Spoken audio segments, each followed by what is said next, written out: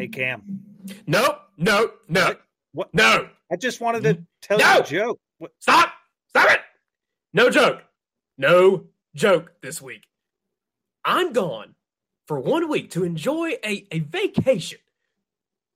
And you bring Will Smathers onto this show. Will Smathers. Come on. Look, it was the best I could do on short notice, okay? No. The worst interview that has ever been on this show. Stop yelling at me. You could have submitted questions. To that bitch?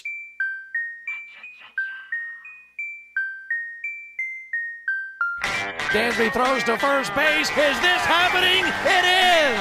The Atlanta Braves are world champions! Welcome to the Chatting Average Podcast, presented by Sports Drink. Here are your hosts, Cam Matthews and Alex Butler.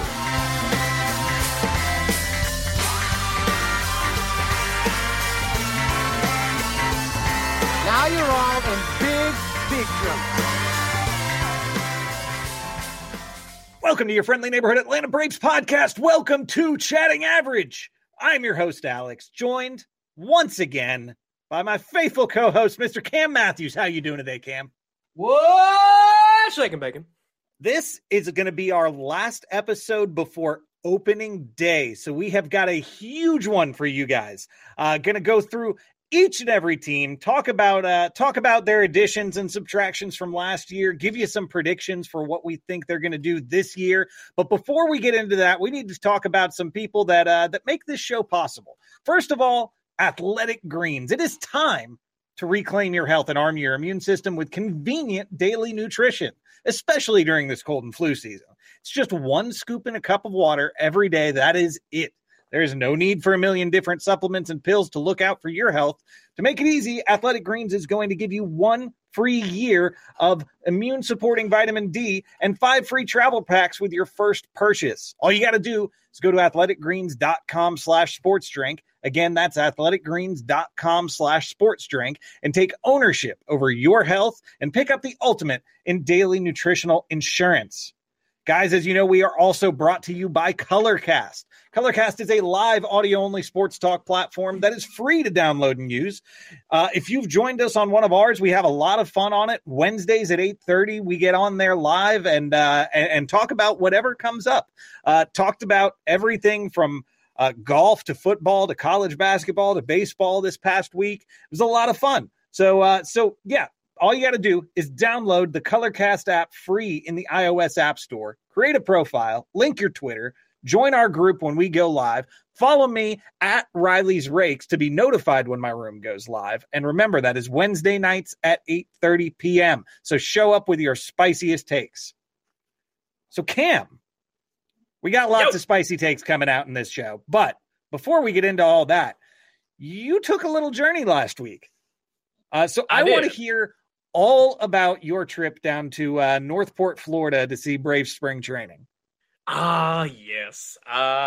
Last Friday morning at the early hour of 5 a.m., I hopped in a car with my dad, my brother-in-law, and my 14-year-old nephew, and we headed down to the great state of Florida for some spring training baseball. And Florida! Saw plenty of Florida man down there, too. I believe it. Yeah. We had a great time. Spring training is pretty awesome, especially in person. Saturday we went to a game at Northport at Cool Today Park, which is a very neat ballpark to check out. Lots of stuff both inside and outside the stadium for you to go through. I spent an obscene amount of money inside the Braves shop as soon as we got there. And then we watched the game and got cooked by the sun all afternoon, but it was great. I bet. I got chills when you posted that video overlooking the bullpen, watching Charlie Morton warm up. So that was the next day. That was actually okay. Yeah. So Cool Today Park is pretty nice. But it is, because it is a newer stadium, it's not as intimate as the stadium we went to on Sunday. So you're not like as close to things as you would be, but still you're relatively close. You're sitting in a ballpark that only sits about 8,000 people. So literally a fifth of the size of Truist Park. But what was cool was, I don't know, about the 7th inning or so, my dad looks over at me. He's like, hey, you want to go walk around, go check out the rest of the ballpark? Because, like, we hadn't gone out, to the scoreboard area or over to the Tomahawk Tiki Bar or whatever. And so we start making our trek around, and back behind the scoreboard, you're up on this landing that behind the scoreboard, when you look toward the back of the stadium, you can kind of see the backfields, and you can see, if you've watched Behind the Braves, you can see like the media room and the locker rooms and the training rooms and all that stuff, like right behind the stadium, right? But then as I'm looking down, I realize, oh, that's Dansby Swanson just sitting in a golf cart, chilling. That's cool. Hi? No, we weren't that close, so like I couldn't like really yell out or anything. But then all of a sudden, I look down, and here comes Mallory Pugh. And so he gets off the golf cart, and they walk to the parking lot to leave, and that was the end of their day. I was like, okay, that's neat.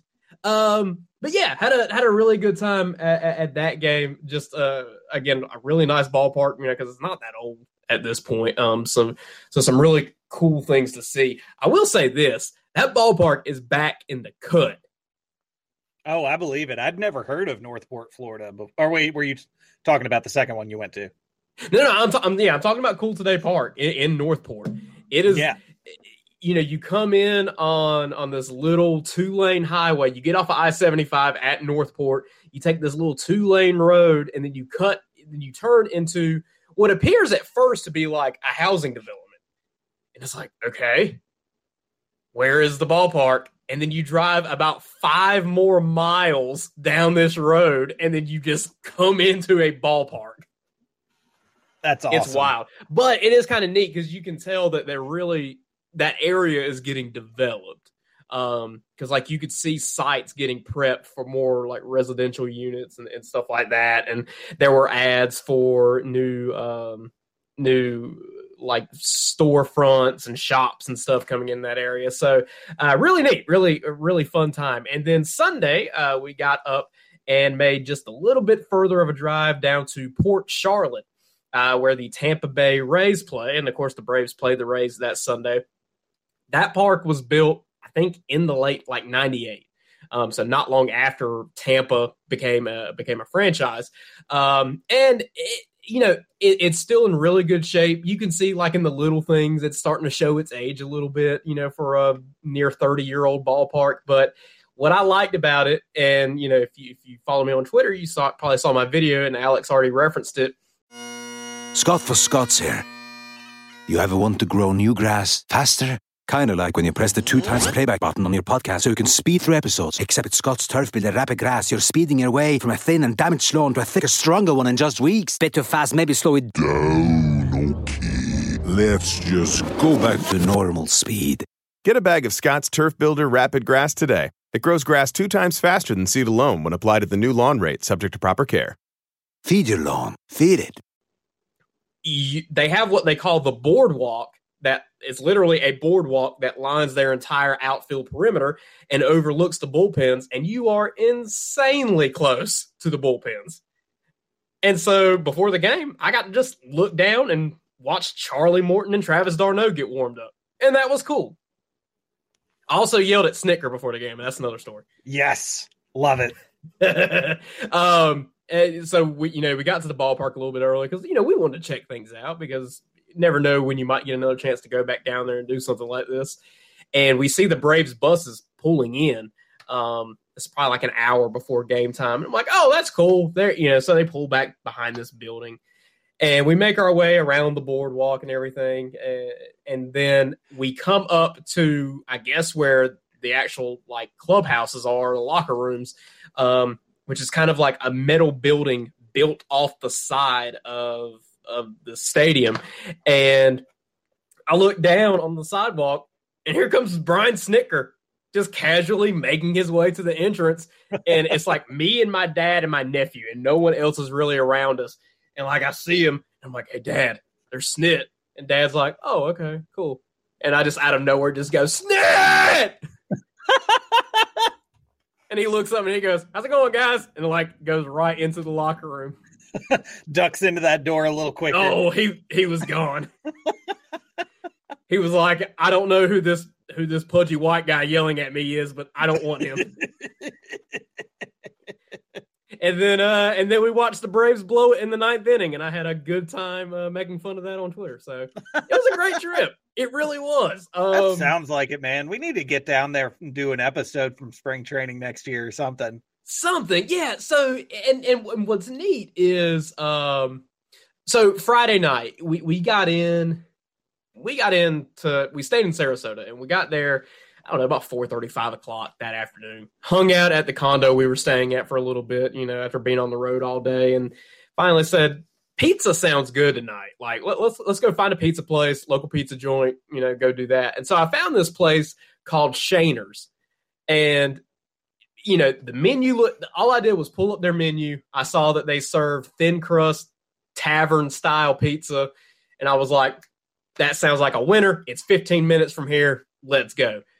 We get there, and I walk in, and where you walked in at is like right at the bar. And I look behind the bar, and there's neon signs behind the bar, and they're all baseball team logos. I'm like, nice. Oh, that's cool. So it's kind of like a sports bar. But then I start looking around this place even more, and I'm like, this is all baseball memorabilia on the walls, like every bit of it. And then I come to realize this is a baseball-themed pizza place. Yes. Just by happenstance, like that's where we went. I had no idea. And so come to find out. Were the pizzas named after old players? No, not anything like that. But the neat thing is the reason it's called Shaner's is because it's owned by a gentleman named Shane Rawley, Rawley. And they have like a short little bio about him. He's still alive, but they have a short little bio about him on the back of the menu. He played in the majors from like the early 70s into the mid 80s. He was kind of a journeyman pitcher type. He did make the All-Star team in 86, which was cool. Played the majority of his career with the Yankees. So, you think about that time period, he was playing with, he was probably pitching to Thurman Munson. Like, think about that. It's pretty neat. Yeah, that's pretty cool. But the cool thing about it, food was great. I'll just go ahead and get that out of the way. So if you're in that area, go to Shaner's Pizza. But the coolest thing was, here's this guy, former major league pitcher, owns a restaurant, running around bringing pizza out to tables and bussing tables and talking to folks. Apparently, he moved to Sarasota in like 1989, right after he retired. And in 1991, opened up a little pizza shop, and it's been going ever since. That's pretty cool. Yeah, that's something to seek out if you're going down to a spring training facility on the Gulf Coast. And you could definitely tell that's what a lot of people did, because as we're sitting there eating and I'm looking around, I'm seeing Orioles fans walk in, I'm seeing Blue Jay fans walk in, I'm seeing Twins fans walk in. It was really neat. And then same thing the next day at the game. We had a couple sitting in front of us, older couple, probably in their late 60s, early, like right around retirement age, probably. And both of them just decked out in Cubs gear at a Braves and Twins game. Like, it's so fascinating that, if you go to a regular season game somewhere, more than likely you are there because you want to see one of the teams that are playing. You are either a fan of the visiting team or a fan of the home team. Whereas at spring training, it's just kind of like, baseball we're fans. In Florida and we are here to watch baseball. Yeah. And that's really like, it's broken. Love of the game is broken down to that simple of a level in this time of year at spring training, to the point that like Dad and I were already talking about maybe taking a week-long trip down there and just going to a different ballpark and seeing a different team every day. Really getting that true spring training experience, because right there on the Gulf Coast, up and down I-75, you've got 6 different ballparks all within an hour of each other. So that's awesome. It's really cool. I highly recommend it. Like, we talked about doing this for years, and we're so glad we finally did it. But if it's something that you've ever thought about, go do it. It's really fun. Well, you know what else is fun? Regular season baseball. Yes, sir! And we got that coming up in just a matter of days. So we are going to get into going over all of the offseason moves for each of the teams and giving you guys an idea of what we think they're going to do this year. So without further ado, we're going to jump right into it, and we're going to get started with the American League West. We're going to go bottom up for each of these. So we're going to start with the Rangers, who finished in last place last season with a 60-102 record. As you guys have heard us talk about over the last few episodes, the Rangers have been one of, if not the most active team in all of free agency since the period began. So we're talking about a team that added Marcus Semien, Corey Seager, Cole Calhoun, Brad Miller, Matt Carpenter, Garrett Richards, Mitch Garver, Greg Holland, and Dan Winkler. Completely rebuilt their infield, their pitching staff, got some catching help, got some outfield help. It's going to be a much different team this year than it was last year. Yeah, and they have the benefit of playing in a, for lack of a better term, a very inconsistent division. Yeah. So it's a division with a lot of teams where you don't know what you're going to get out of them. Correct. And so I think I look at the Rangers as a team that, are we going to go ahead and dive into our predictions now? Or we'll do it as we go along. Okay. So I have the Rangers finishing this year at 78-84. I think they still finish slightly below 500, but I think they're going to be one of those teams that, A, you're not going to want to see them on your schedule, and B, they're going to be one of those teams that at some point during June, we're going to look up and see that the Rangers have won 8 out of their last 10 and, are beating the socks off of some teams. Yeah, they're certainly not going to be the pushover that we all knew them to be last year. I've got them finishing with a fairly similar record. I've got them a little bit worse at 75-87, but in my predictions, that's going to be good enough for them not to finish in last place in the AL West, which I think Agreed. They'd probably be happy with at this point. You're taking a step in the right direction, but I think everybody knows they're not threatening the Astros anytime soon. And I think we should throw out a disclaimer here. You and I have not discussed these records with each other. We have not, and I feel like we're still going to wind up giving almost identical records for a lot of these They're going to teams. be fairly similar, maybe except for a few teams, because I think you and I have some differing opinions on a couple. But, I think I hope so. This is going to be a really boring episode if we don't. How do you think they're going to finish? I concur. Moving on. I agree. Next. All right. So moving on to the Los Angeles Angels of Anaheim, California.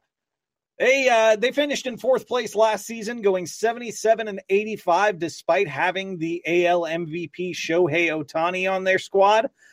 They got him a little bit of help this offseason, adding right-handed pitchers Noah Syndergaard, Michael Lorenzen, and Raisel Iglesias and Ryan Tepera. Also pitcher AJ Ramos, catcher Max Stassi, and catcher Kurt Suzuki. Night nurse! That was so great. That was like, that is a tier 1 walk-up song. Just like, take me back to the summer of 2017, sitting on my back deck on a Friday night, listening to a Braves game and hearing, oh, in the background of Truist Park. It's great. I did love you, Kurt Suzuki. The only notable departure from them was right-handed pitcher Dylan Bundy. So on paper, it looks like this team has improved quite a lot from last year, and obviously they're returning a guy named Mike Trout. They're returning Anthony Rendon. They're returning Shohei Ohtani. So this is a team with a little bit of firepower.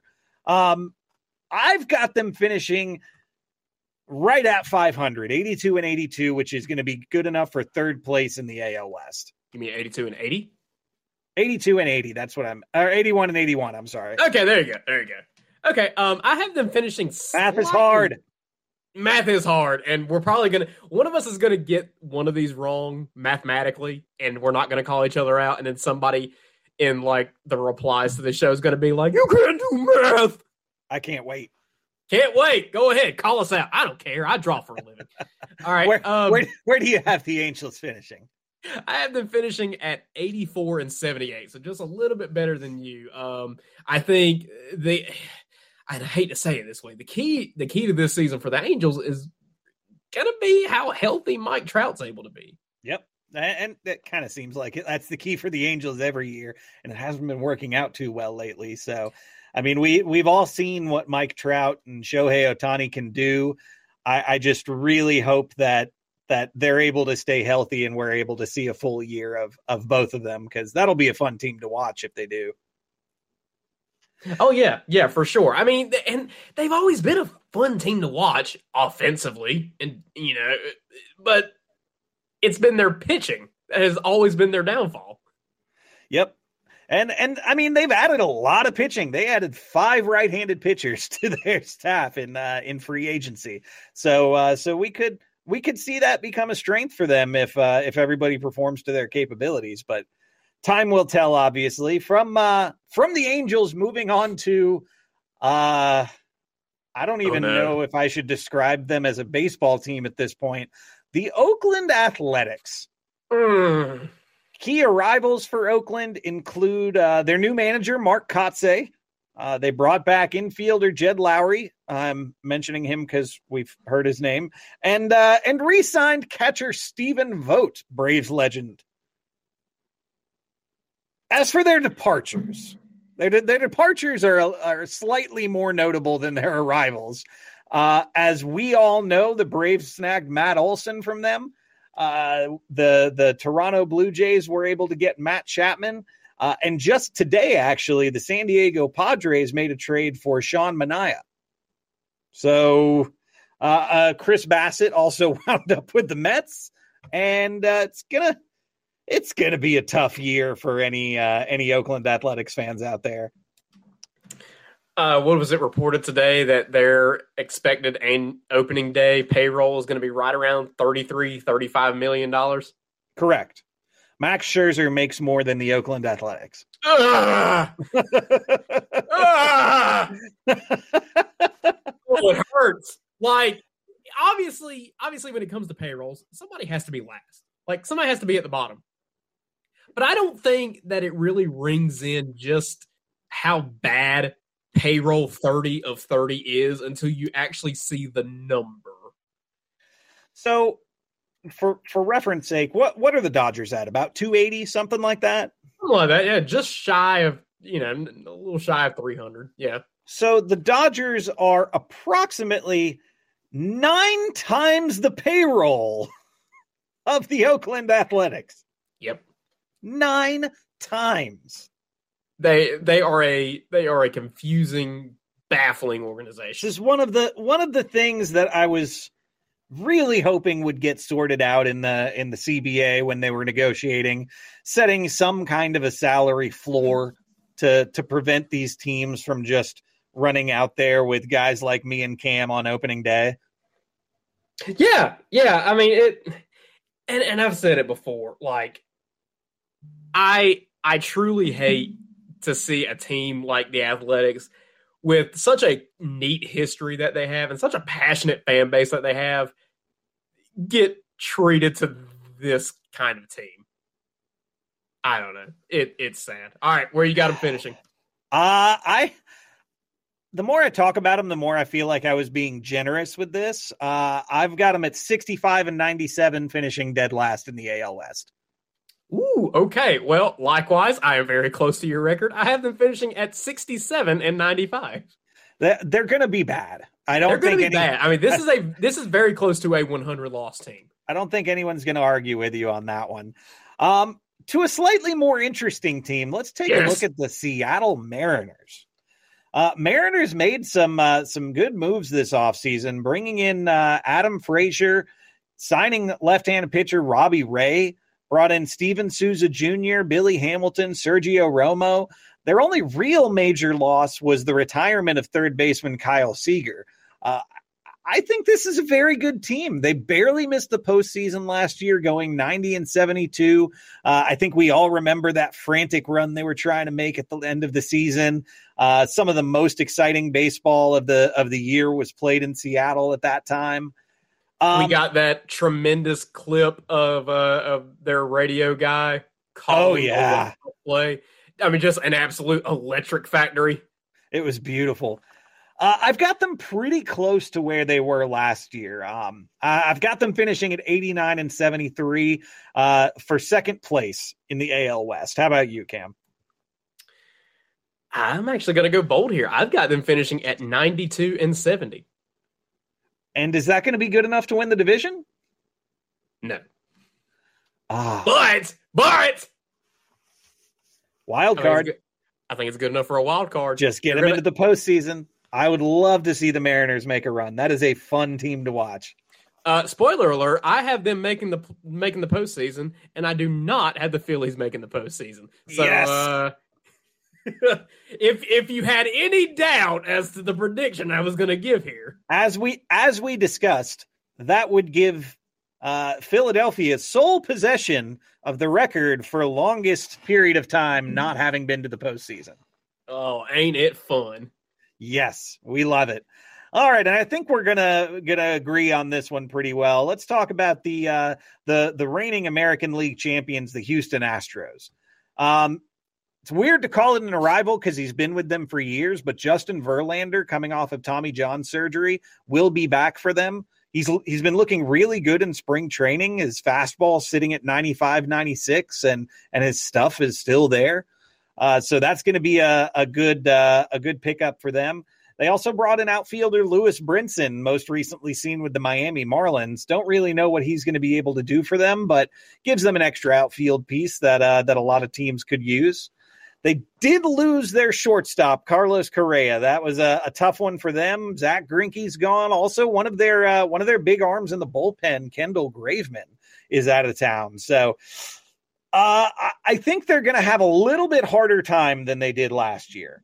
I think a couple of teams in the division are better than they were last year, and I think the Astros are a little bit worse than they were last year. I've got them still winning the division, but with a few fewer wins than they had last year. I've got them at 93 and 69.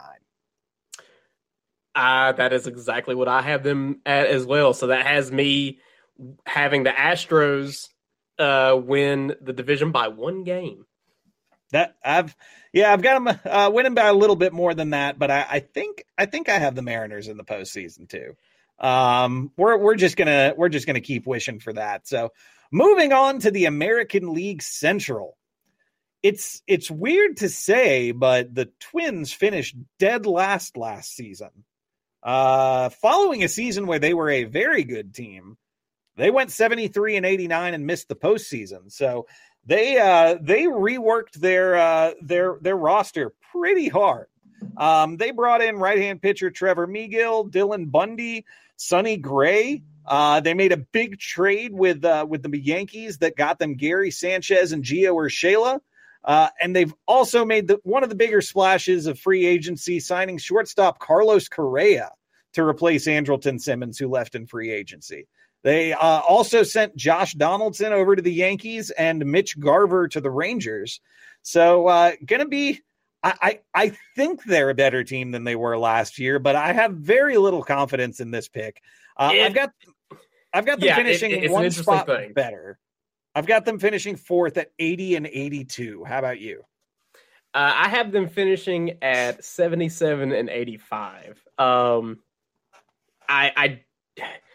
just not totally convinced they are better than last year, but I don't think it's that much better.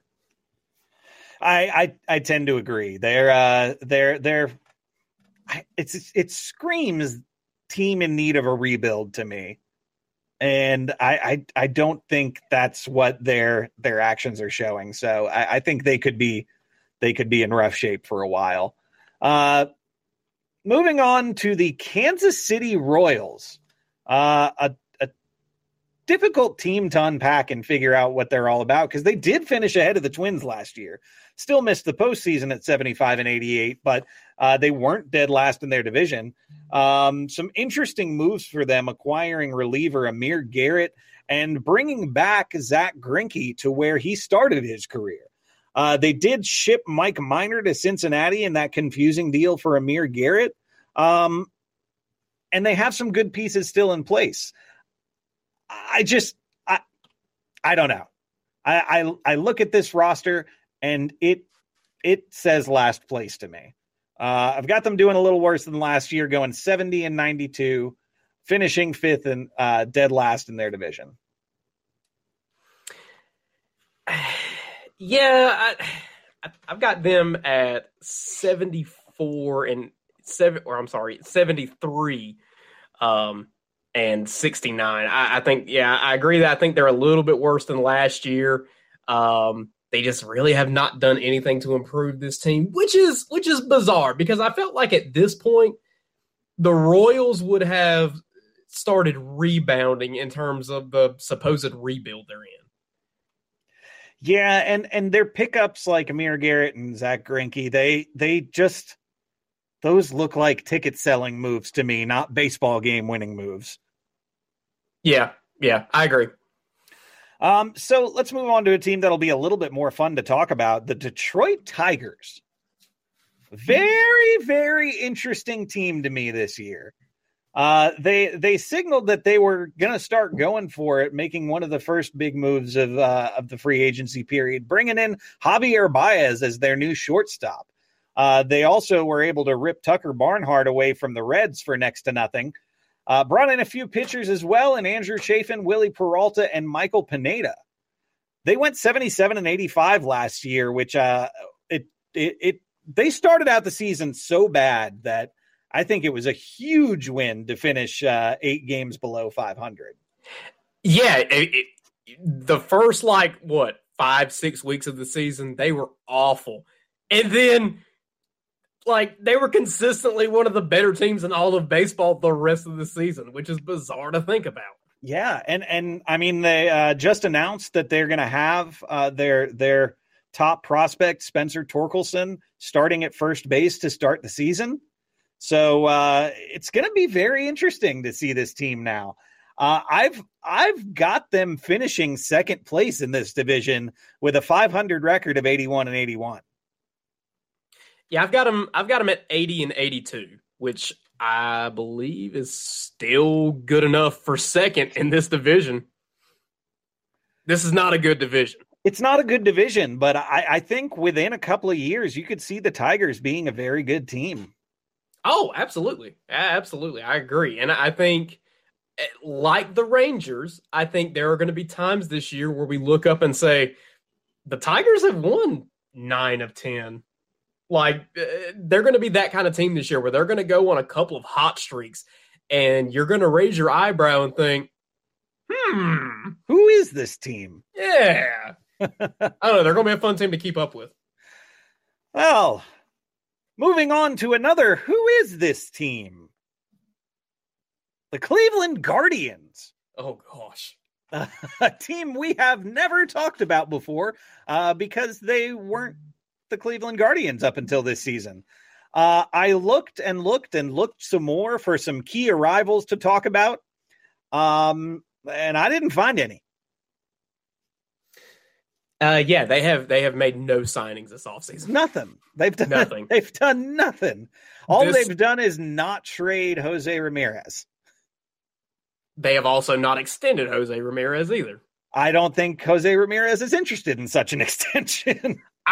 No, actually, I think he is. Really? I feel like I saw a report just today or yesterday that, he is very interested in staying in Cleveland because this is Cleveland must be the only American city he's been to because there's no way he knows any better and doesn't want out of town. Oh, man. Cleveland is what everybody says it is, and it is just garbage.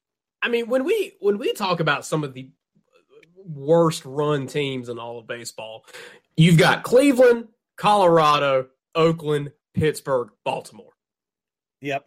They're in a very special class all their own. And somehow, week in, week out, they try to beat each other on who can be worse.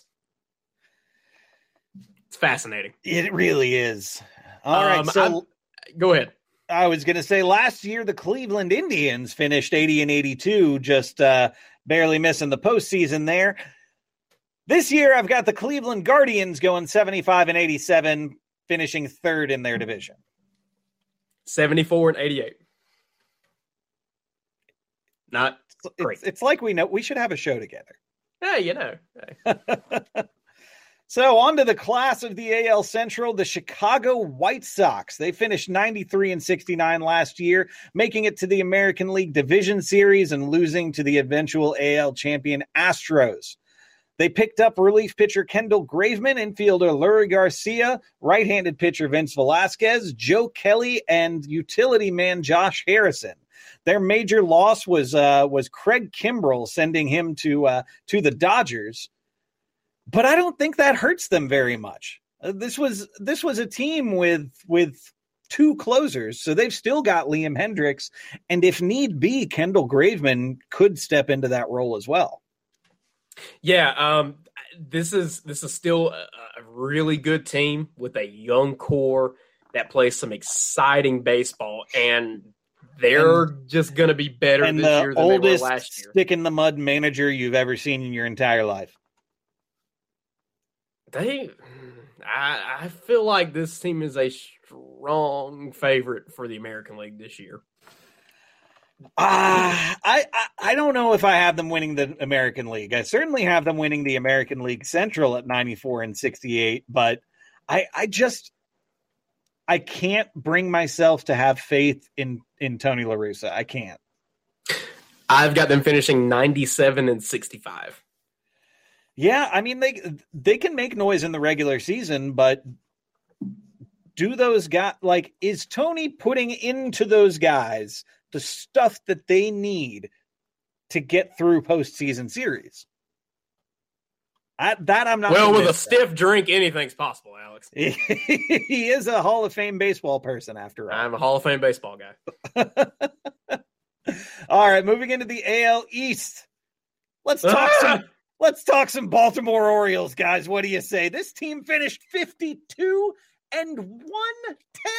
last season. Oh, Dan Clark, I am so sorry. Oh boy, 52-110. They added Robinson Chirinos, Jordan Lyles, and Rougned Odor. They didn't lose anyone I'd ever heard of. I am going to be nice to the Orioles and say that they finish one game better than they did last year.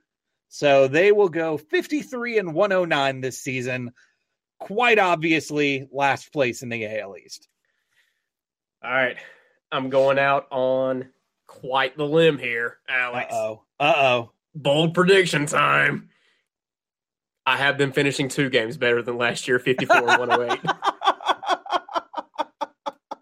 Oh, this is going to be such a bad team. Oh, they're so bad, and yet they might win like 5 in a row against the Yankees just because they. Yeah, I was going to say they're going to sweep the Yankees one weekend, and Yankees fans are going to lose it. They just do annoying stuff like that.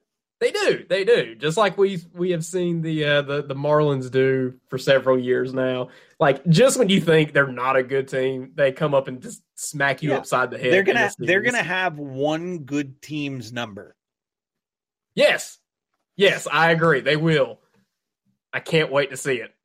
All right, so on to last year's 4th place finisher, the Toronto Blue Jays. That's right, a 4th place team, despite winning 91 games last year.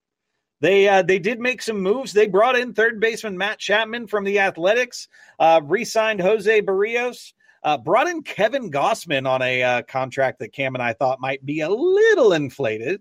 Also brought in Yimi Garcia, but sent out Marcus Semien, Robbie Ray, and Randall Grichuk. I don't know if this team, even though they added Matt Chapman, I don't know that they've taken a step forward, Cam. In fact, I've got them taking a little step backwards, going 89-72 and finishing in 4th place yet again.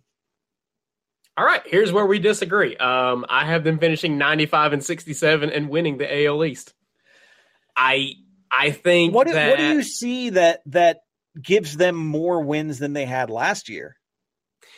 I think this is a team that, because they're so young, last year they didn't quite have that killer mentality, except for when they played the Braves. Ooh, yeah. I feel like this is a team that, because they're so young, but they've tossed in a few now more seasoned veterans into the mix. I don't know. I think there's just going to be a better maturity to this team, and I think they're 1 year better. That's a fair point. Obviously, that worked for the Braves, and we're still in a period of time for the Braves where this team can improve just via the passage of time because these guys are getting more experience in. And that's certainly going to be the case for the Blue Jays as well. You're right there, but I don't know if they're going to step up enough to make up for it because the rest of the division's been making moves as well. And essentially you replace Marcus Semien with Matt Chapman in terms of offensive production. You're trying to replace Robbie Ray with Kevin Gossman in terms of pitching production.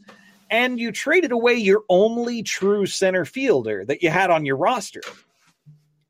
So those aren't moves I like. I'm holding steady with them finishing 2 games worse than they were last year. That's fair. I mean, that's totally fair. I think this will be an interesting season for them because I think one of 2 things happens. I think they make the postseason this year, and maybe they don't quite do as well as to be expected. But I think regardless, this is a team that they're going to take inventory at the end of this year, and then next year is where a big splash is coming. This feels like a team that is 1 or 2. And I know that they've made big moves. Don't get me wrong. Like, I understand that they have made some splashy moves over the past couple of off seasons. I think they are waiting to do something truly huge. I tend to agree. I think we could easily be sitting here this time next year predicting 2023 World Series champion Toronto Blue Jays. I just don't see that step being taken in 2022. We shall see.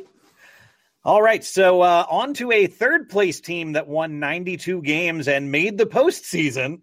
That's right, this division put 3 in the postseason last year.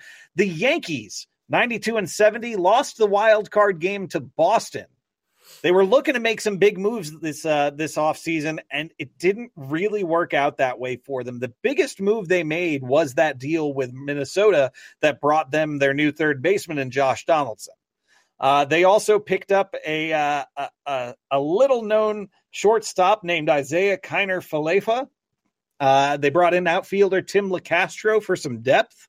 But they lost outfielder Clint Frazier, who is their depth piece, and then catcher Gary Sanchez and Gio Urshela.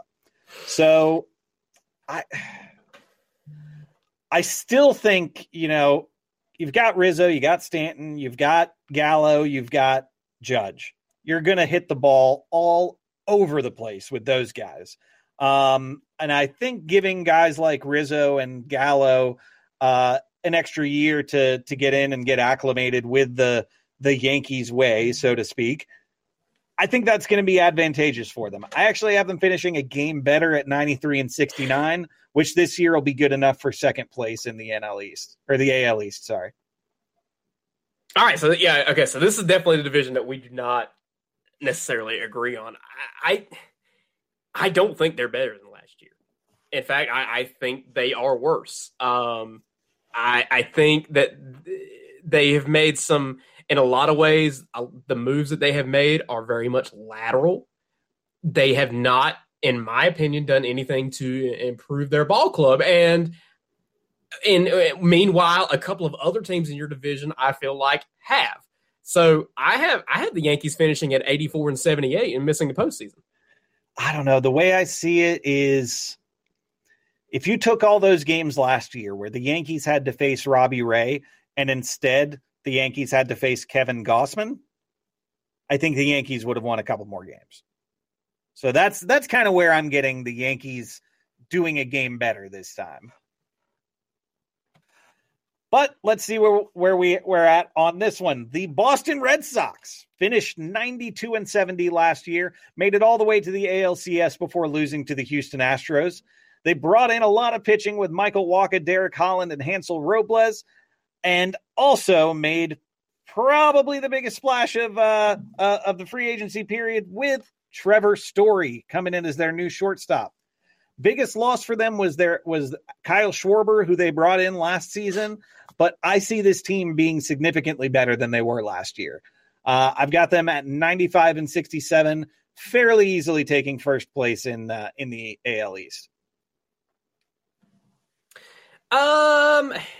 Yeah, so I've got them at. Well, hang on, I gotta make sure my math checks. Okay, yeah, I've got them at. I've got them. Can't do math, Cam. Can't do math. 2 + 2 + 4 is quick math. I've got them at 92 and 70. I think they're, and that's not to say they are not better than last year, but like I said, I feel like the Blue Jays are better than last year. So I think Red Sox still get into the postseason this year. I still think they're going to be a very good team again this year. But I think they're going to be one of those teams that their record doesn't necessarily show how good they are, though. Kind of like the Braves last year, and I get that, but I'm still absolutely dumbfounded that you don't have the Red Sox doing a single game better than they did last year. I just want to get crap from Goldberg next time I talk to him. Well deserved. Okay. So on to the 2021 AL East champions, the Tampa Bay Rays. They won 100 games, but lost to Boston in the ALDS. They retained their star prospect, Wander Franco, inking him to an 11-year deal in the offseason, and also added right-handed pitcher Corey Kluber, who can hopefully fill the slot of Tyler Glasnow, who they just today placed on the 60-day IL. Their biggest losses were second baseman Mike Brasso and designated hitter Nelson Cruz. I think they're a good team this year, Cam. I don't think they're as good of a team. I agree. They're good, but they're not going to be good enough. I think I'm thinking 90 wins, 90 and 72, third place in the division. It'll be respectable, but not going to be good enough to get them into the postseason. Yeah, I've got them at 88 and 74, third place. Yeah. I don't see them being anything like they were the last couple of years. They've been on kind of a miracle run that not too many people expected, and I think the bubble bursts this season. Yeah, I agree. Which would just be more ammo for them to move back to Montreal. Anyway. All right, that wraps it up for the American League. But before we get into the National League, Cam's going to tell you a little bit about some people who bring this show to you. That's right, Alex. You know, as we get ready to dive into what is a long baseball season for these guys, you know, health is the key for a good baseball season. That doesn't mean that only baseball players look after their health. You can too. Tons of people take a multivitamin, and it's important to choose one that is top quality. With one delicious scoop of Athletic Greens, you are absorbing 75 high-quality vitamins, minerals, whole food source superfoods, probiotics, and adaptogens to help start your day right. This special blend of ingredients helps to support gut health, the nervous system, immune system, energy, recovery, focus, and aging. It's lifestyle friendly, adapting to a wide range of diets. It contains less than 1 gram of sugar, no GMOs, no chemicals, or artificial anything. Plus, it costs less than $3 a day. You don't need that big league salary to improve your health. It's time to reclaim your health and arm your immune system with a convenient daily nutrition, especially during cold and flu season, which fortunately we're just about out of. It's just 1 scoop in a cup of water every day. That's it. No need for a million different pills and supplements to look out for your health. To make it easy, Athletic Greens is going to give you 1 free year supply of immune-boosting vitamin D and 5 free travel packs for your first purchase. Are you heading out to the ballpark this summer, making some road trips? Pack your Athletic Greens. They're here to help. All you have to do is visit athleticgreens.com/sportsdrink. Again, that's athleticgreens.com/sportsdrink to take ownership over your health and pick up the ultimate daily nutritional insurance. And of course, folks, you know this, Chatting Average is also brought to you by ColorCast.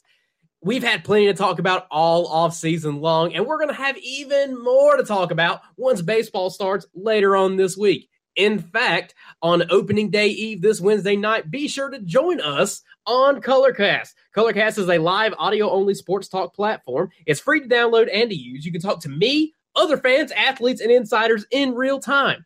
It's perfect for watch parties, debates, post-game breakdowns, and reacting to breaking news. We've had a great time on it all off-season long, and we cannot wait for baseball to start back so we can chat there as well. All you have to do is download the Colorcast app free on the iOS App Store. That's simple. Create a profile, link your Twitter, and join us Wednesday nights at 8:30. Come to have a blast. Follow me on Twitter at HeyCam93 to be updated whenever I go live on Colorcast. Come and join me. Bring your spiciest takes. Let's have some fun. All right, guys, it is National League time. And we're getting started off with a bang with the Arizona Diamondbacks. This team tied for worst record in Major League Baseball last year with 52 wins and 110 losses, obviously missing the postseason. They made a couple of moves. They picked up Ian Kennedy, Keon Kayla, Zach Davies, and Mark Melancon. They lost outfielder Cole Calhoun. Yeah, I got him at 60 and 92, still finishing in last place. I just have a hard time picking any team to lose 110 games.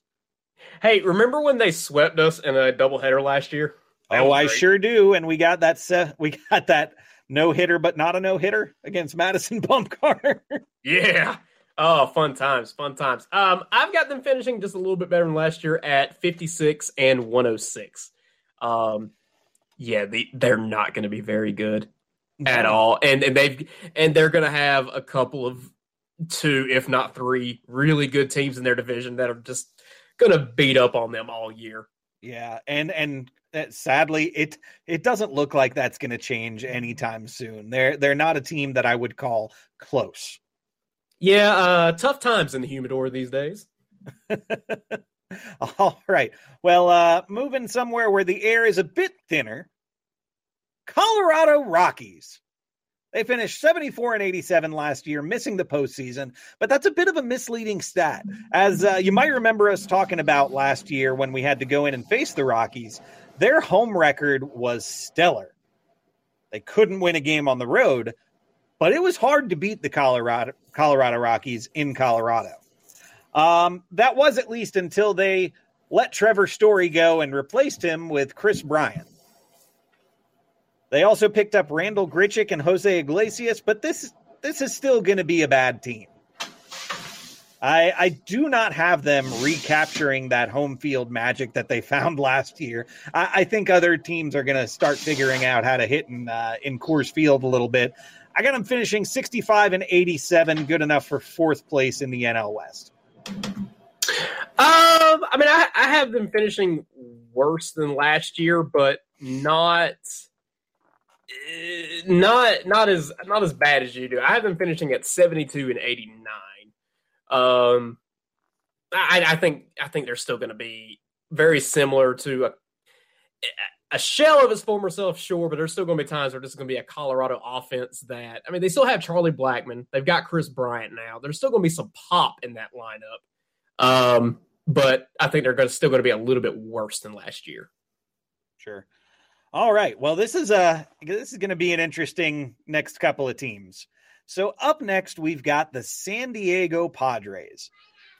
This team made their first postseason in quite a while in 2020, but only followed it up with a 79 and 83 campaign, missing the postseason in 2021. This offseason, they added Luis Garcia, Jorge Alfaro. They switched up managers, got Bob Melvin in there, picked up Matt Beattie from the Dodgers, and just today, as we mentioned earlier, picked up pitcher Sean Manaea. Their only major loss was outfielder Adam Frazier, who went to Seattle. So, the roster looks better than it did last year. I'll say that right now, because you have an option to replace Hosmer at first if you want it. You've upgraded at the catcher position. You've upgraded at manager. And presumably, aren't they supposed to be getting Clevenger back this year too? Supposedly. We shall see. What they say. But they're still going to have a strong rotation regardless.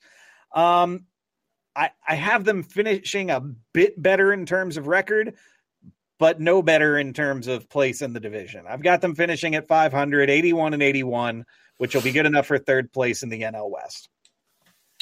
Yeah, similar here. I have them finishing better than last year, but still third in the division at 84-78.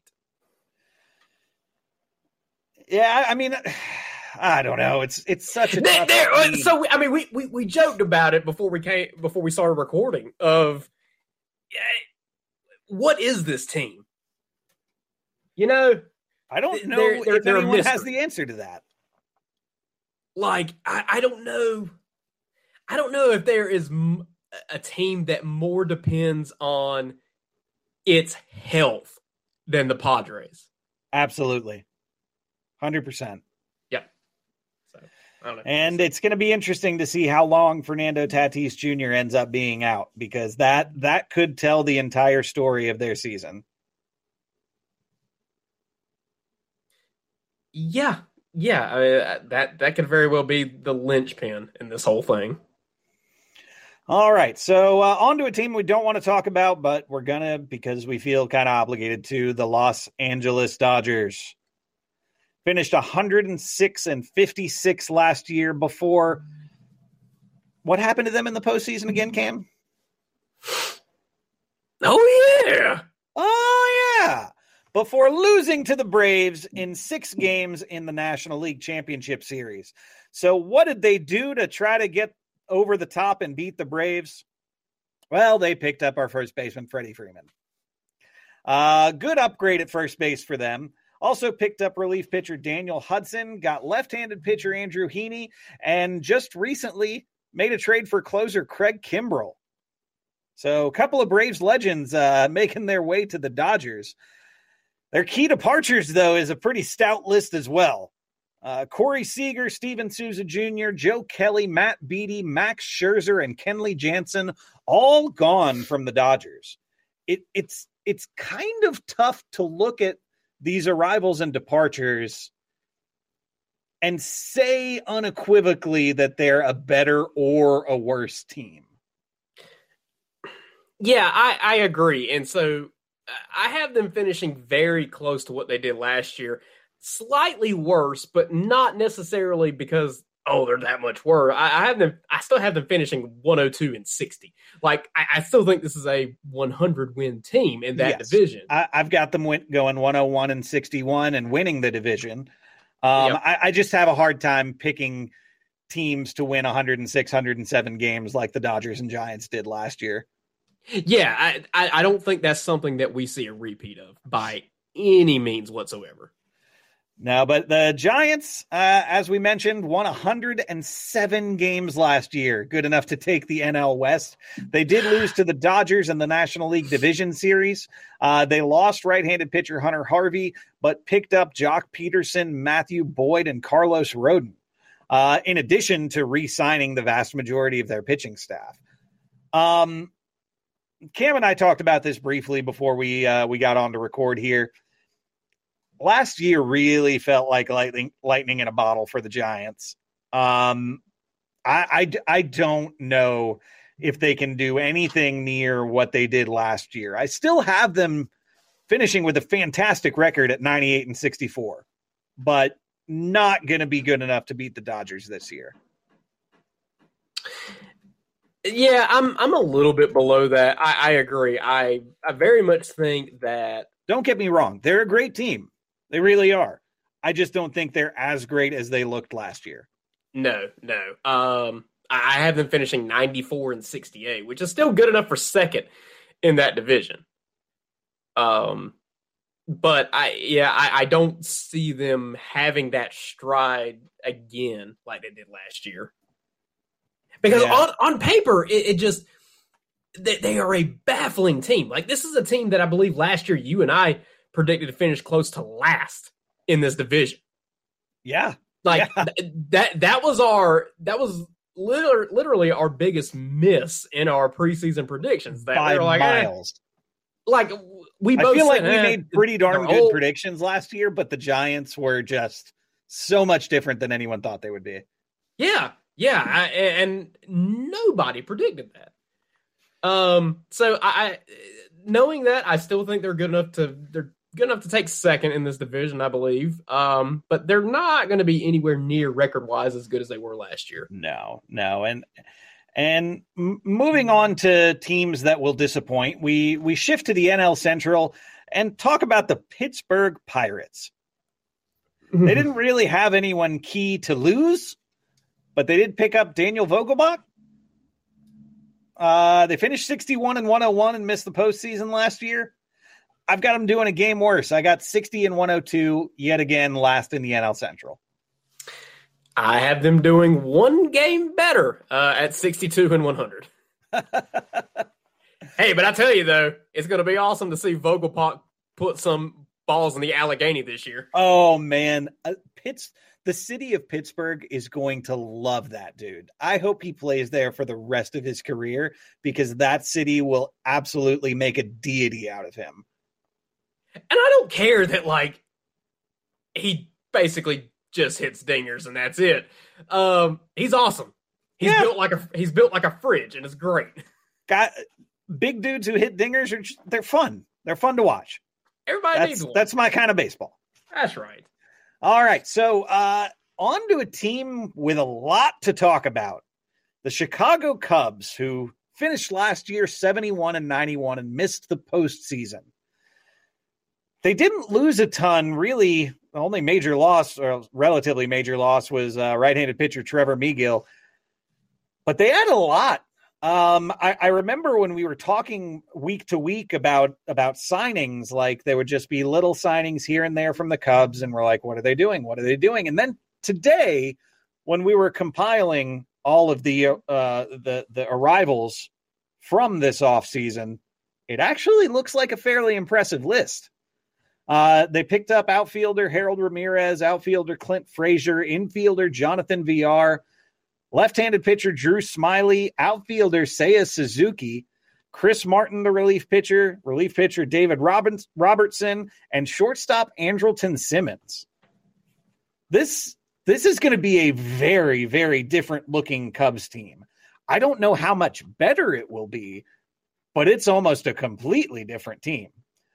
I've got them going 78-84, doing quite a bit better than last year, but only good enough to finish a spot better.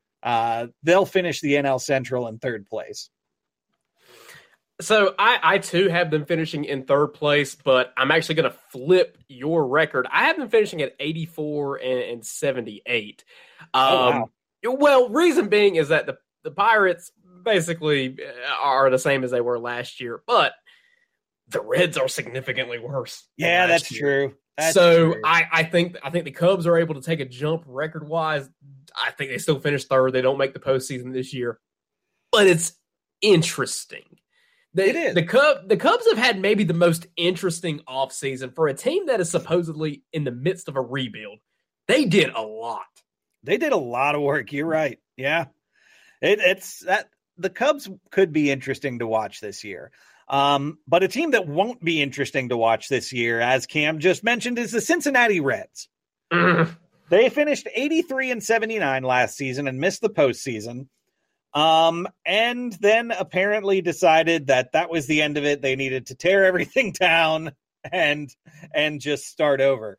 They shipped out Tucker Barnhart, Amir Garrett, Sonny Gray, and Nick Castellanos, and brought in Tommy Pham, Mike Minor, and Hunter Strickland. I have this team a lot worse. I've got them at 62-100, finishing in fourth place in the division, only ahead of the Pittsburgh Pirates.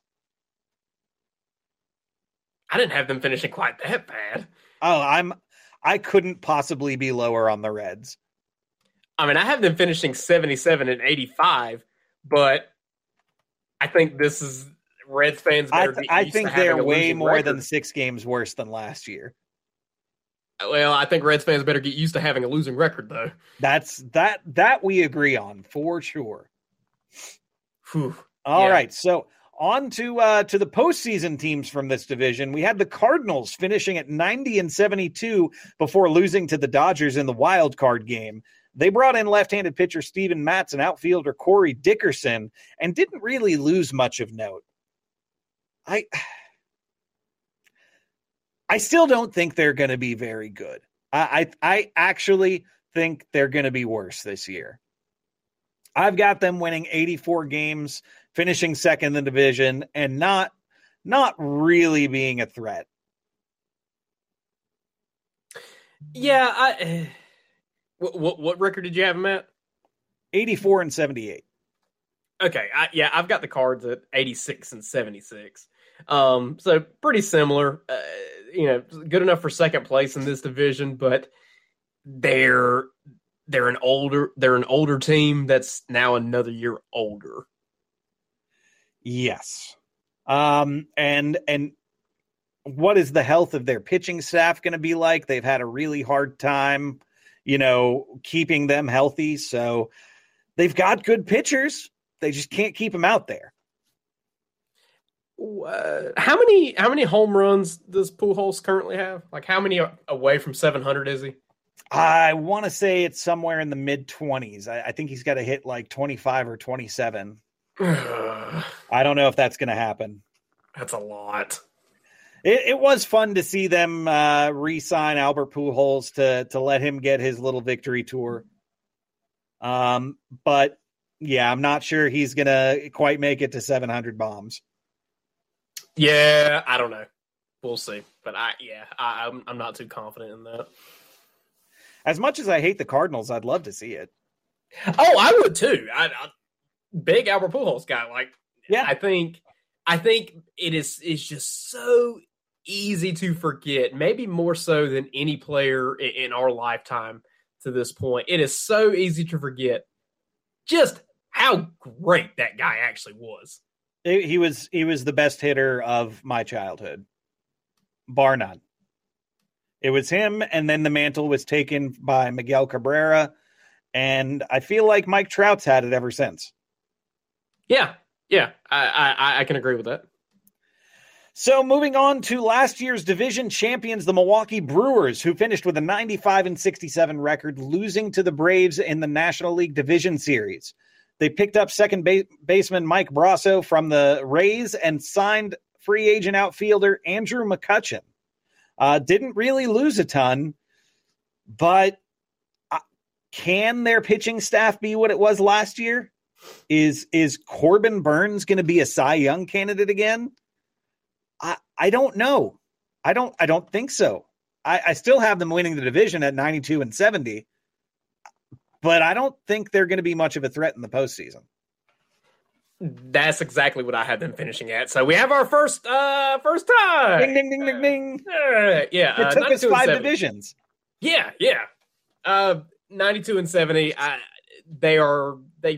don't believe in any way improved over last year. Which it's weird because they have a pretty good grip on that division, I feel like. But okay, sure. So you can win the division. That's great. But then what happens when you get to the postseason? And I don't know. It's kind of frustrating to really see them not necessarily try.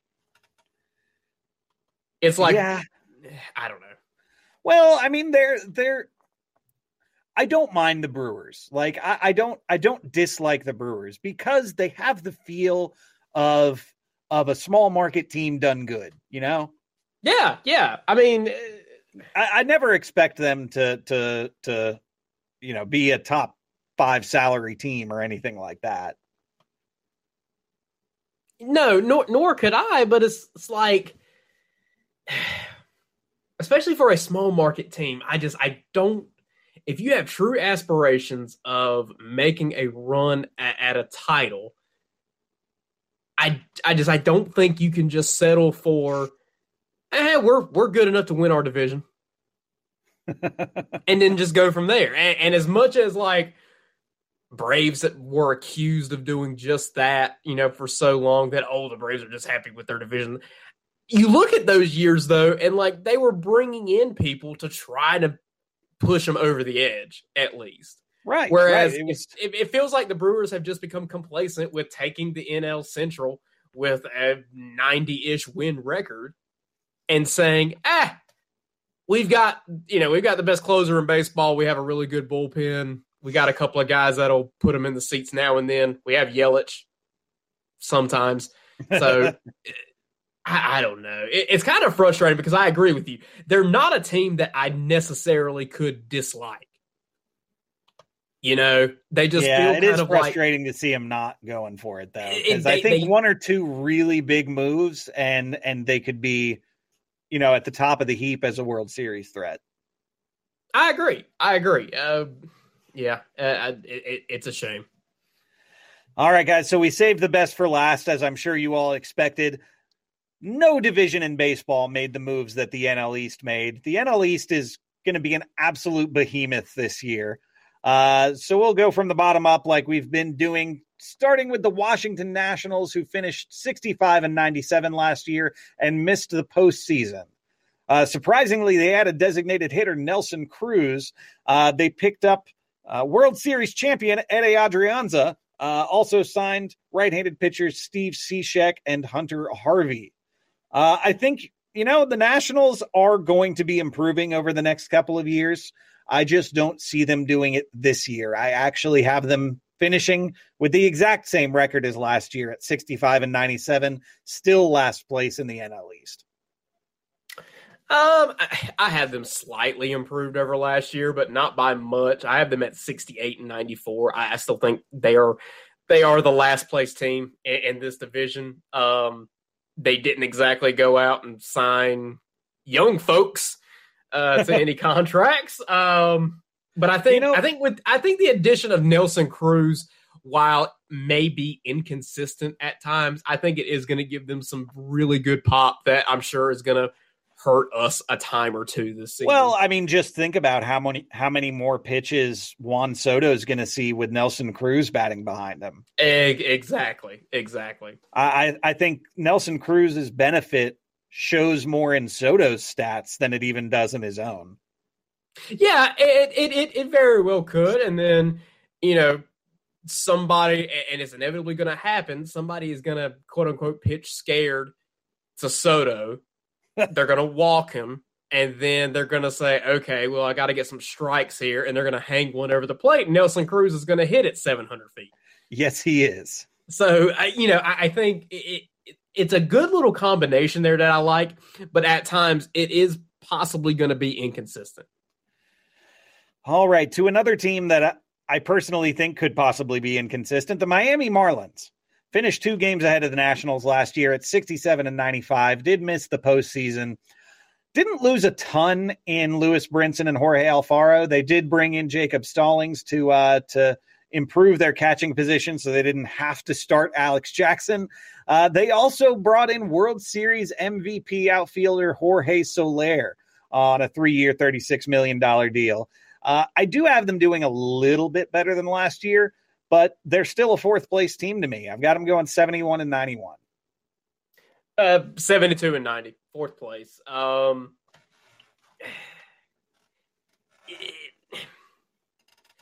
I feel like at this point and I really hate to say this, we may have been wrong about the Marlins.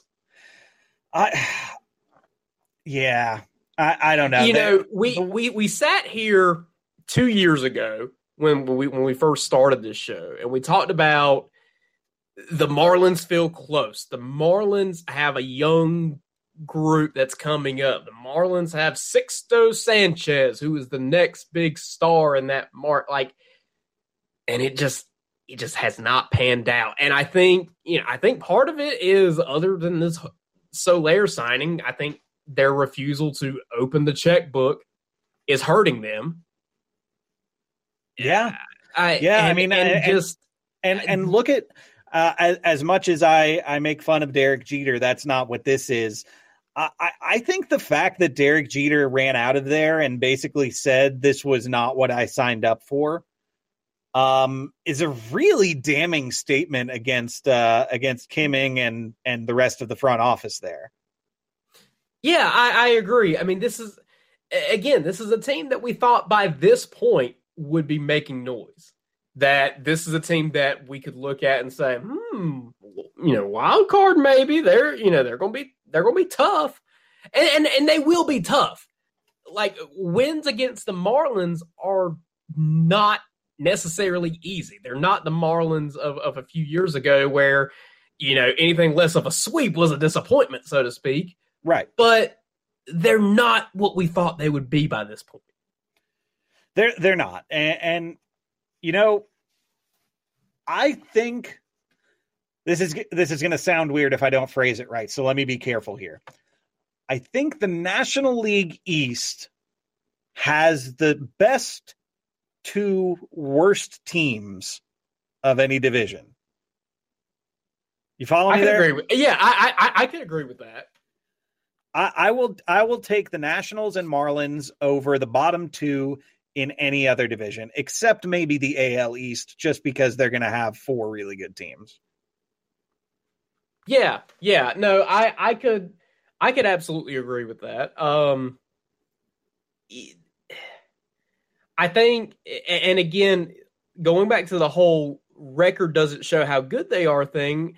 Well, I think having two, modestly average bottom two teams in a division results in not having a stellar record as a divisional winner, because those divisional games aren't cakewalks like they are and should be in other divisions. That's why we just saw an 88-win team win the World Series. You damn right. All right, so on to possibly the three most exciting teams of the offseason.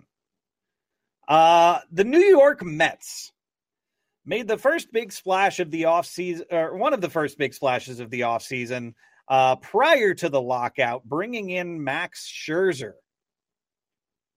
So looking to pair him up with Jacob deGrom, Carlos Carrasco. They also brought in Chris Bassett. Really a good-looking rotation there. Unfortunately, we did just see Jacob deGrom go down to injury yet again. We do not have a timetable for his return. God, please somebody get that guy out of New York for his own good. Yeah, I was so angry to see that, because Jacob deGrom, despite the fact that he plays for a division rival, he's one of the top pitchers in all of baseball. He's insanely fun to watch, and he's insanely fun to play against. Baseball is better when your best players are playing. Absolutely. And I mean, it's weird to say that I don't want to lose, or I don't want to beat the Mets when they're not at their best, but this happens every single year. The Mets haven't been at their best since 1985. That's also when cocaine was at its best, but that's neither here nor there. What? You know the stories about the 80s Mets as well. I'm picturing Cam with like a fancy cellar under his house, like rich people keep their wine in, but he's got his cocaine labeled by year. Said, that 85 is really good. Excellent year. A little tart on the back end, but still pleasant nonetheless.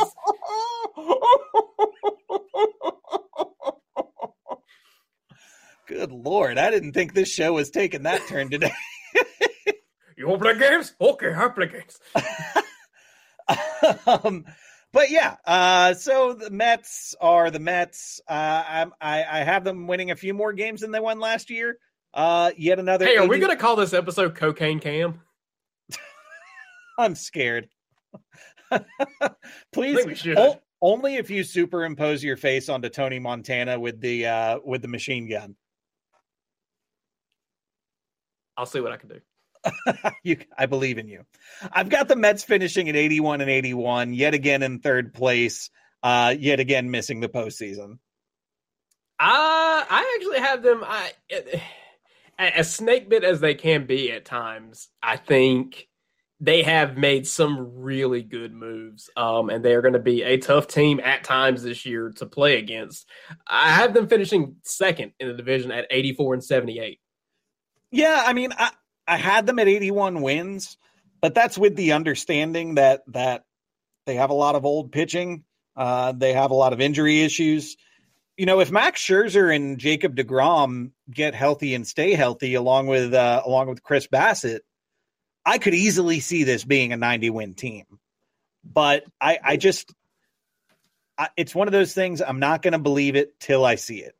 The Mets have to put together a healthy season for me to be able to believe it'll ever happen. I agree. So on to the Phillies. They went 82-80 last year, missed the postseason after the Braves kicked their asses out of the division race. They picked up a couple of designated hitters in Kyle Schwarber and Nick Castellanos. And made a great move, in my opinion, letting Vince Velasquez walk. I have them doing a little bit better than last year. I've got this as an 85-77 team, yet again finishing second place in the division. I have them finishing one game better this year at 83-79. Missing the postseason and becoming the sole owner of the longest postseason drought in baseball. Yes. Love it. But yeah, I mean, it's the Phillies, man. What are they going to do? What are they going to do? Hope that they score plenty of more runs than they're going to allow defensively. They're going to allow a lot of runs. A lot. And like I just said a couple of weeks ago, this is a team that they've got the firepower. They're kind of like the Angels a couple of years ago, where like they've got the sticks, but they have a glaring problem that they refuse to actually fix. Yep. And speaking of a glaring problem for the Phillies, let's wrap this up with a little breakdown of our Atlanta Braves offseason. This team, as we all know, went 88-73 last season, but got hot in the postseason and took the World Series championship home. This team, as I think we all expected, is going to look very, very different from last year. I mean, you made a lot of moves for players with expiring contracts. You just weren't going to be able to have the same look coming into this season. You lose the MVP of the World Series in Jorge Soler. You lose Jock Peterson, who brought the Pearls to town, Drew Smyly, Chris Martin, Ede Adrianza, and it goes without saying that you lose your first baseman, former MVP, perennial all-star, Freddie Freeman. So, going to be tough to see all those guys in other uniforms, but as we all know, Matt Olson is an exciting replacement for Freddie. Kenley Jansen's going to beef up our bullpen in a big way, and catcher Manny Pena, I think might be a really good backup for Travis d'Arnaud. Manny Pena's got pop at times. He really does. Yeah, he's going to be a fun one. And he's a defensively sound catcher as well. Agreed. So much so that just this week we started seeing William Contreras getting reps in the outfield. I actually got to see the very first instant of that on last Sunday's game in Port Charlotte. That's pretty cool. That was cool. Were you paying close attention to that? How did he look out there? He had a couple of balls hit his way, handled them fine. Nothing noticeable, which is probably better than the alternative. Yeah, that's all I want. It's kind of like umpires, right? If they're there. If you know their name, if you're talking about them, something bad happened. Yeah, I mean, so just stick them in the outfielder. There was also the report today, though, that apparently it's believed that Contreras is a good enough athlete that you could possibly slot him at third or second. I did see that to fill in on some off days. So I think there's opportunity there for Contreras, and then of course he's a solid catcher defensively. So I think we're going to be, especially with expanded rosters here for the first month of the season, we're going to be seeing him quite a bit and possibly in some different positions than we expected.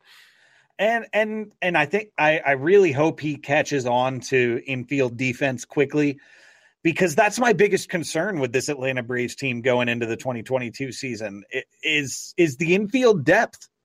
The only true infield depth piece we have on the roster right now is Orlando Arcia. That's it. If we have 2 injuries in the infield, we are screwed. Granted, that's the case for a lot of other teams, but I'm not worried about a lot of other teams. I'm worried about the Braves. Right. It was weird to me to see Phil Gosselin not make the roster. It was weird to me to see Brock Holt request and be granted his release.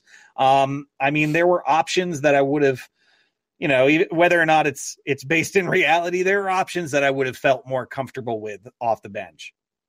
But, we're going into the season carrying 3 catchers and 5 infielders. I really hope that doesn't come back to bite us. All right. So how do you have the Braves finishing this year? I have the Braves finishing with a better record than last year, but maybe not as many games as I've seen some out there predict. I have them going 92-60. It's a very tough division. This division will not produce a 100-win team, I'm convinced. That's still going to be good enough to win the division for the 5th straight year. And, as we saw last year, make it to the postseason, anything can happen. Yeah, well, I mean, even on the first episode of the Behind the Braves series, Brian Snitker said that exact thing, is that new season, the goal, win the division. We cannot do what we aim to do unless we do that first. So, that's baseball, folks. That's it. I too have them winning the division this year with a record of 94-68. Why 6 games better? Because we don't have to play the Blue Jays in 6 games this year. Hey, that's I joke, but seriously, we're all very excited about not having to play the Blue Jays this year. They took our lunch money last year. It was bad. But yeah, that's going to do it for our season preview. The next time you hear from us, we're going to be talking about real live regular season baseball games. I don't know about y'all, but I can't wait. And we're going to be recording after I go to the game on Sunday, so might be a little toasty by the time we get to it. Who you telling? I've been working outside all weekend. I'm burnt, son. Woohoo! Anyway, well, today's show and next week's show is going to be brought to you by Sports Drink, which is your digital water cooler. It is a newly created internet community that tries to find the intersection of sports and not sports, but mostly sports. They're here to help us grow and to hate your favorite team. We always say a rising tide lifts all boats, so go check them out online or on social. It is sportsdrink.org, or open up Instagram or Twitter and type in at SPRTSDRNK. That's Sports Drink, just without the vowels. All we ask, Cam, is that you close the door behind you, because we don't want to let this funk out. Yeah. All right, guys. Well, that's going to do it for me, for Cam Matthews. My name's Alex. We'll see y'all next week for the first regular season Chatting Average podcast of 2022. Bye.